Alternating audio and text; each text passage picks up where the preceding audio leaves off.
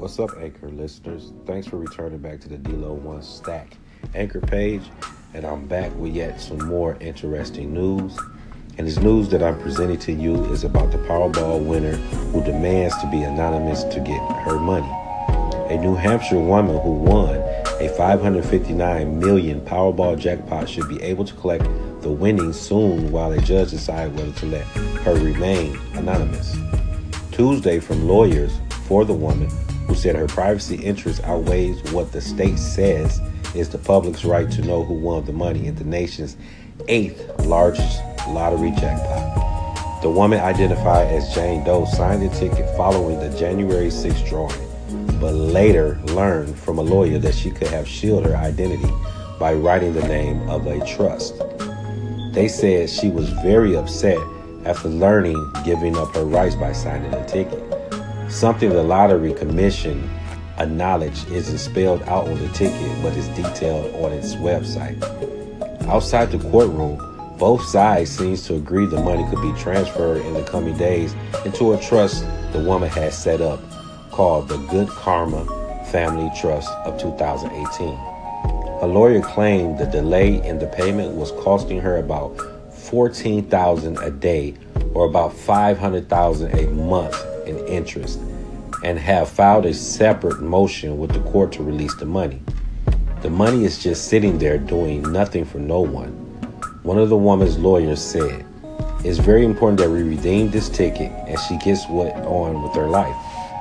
New Hampshire Lottery Executive Director said he was inclined to honor the woman's request, saying it was a separate issue from whether to reveal her name and address. He just needs to take possession of the ticket.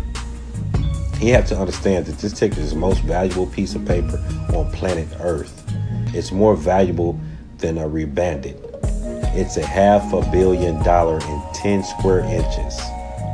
Lawyers for the woman contend that she has already experienced unreal levels of stress over the prospect of having to go public, and that disclosing her identity would put her safety at risk, expose her family and friends to unwanted media attention, and her with harassing calls and emails from people wanting a proportion of her fortune. They describe the woman, who is from southern New Hampshire, as a private person who doesn't want the attention that often comes with winning a big jackpot. She hasn't yet quit her job and is hoping to give some of the winnings to charity. When you win this kind of money, you have a lot of responsibilities. A lot of people think it's just glitter. There is a lot of stress involved. A part of their motion, the lawyer said their firm has received hundreds of emails. They listed requests for money from sick or homeless people and investments opportunities, including an Indonesia company wanting to expand its pallet company across Asia.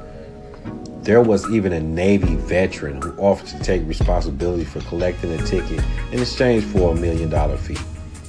How does a person with all that never mind real concerns about threats to her safety? There's history of people being harmed, people coming into their homes.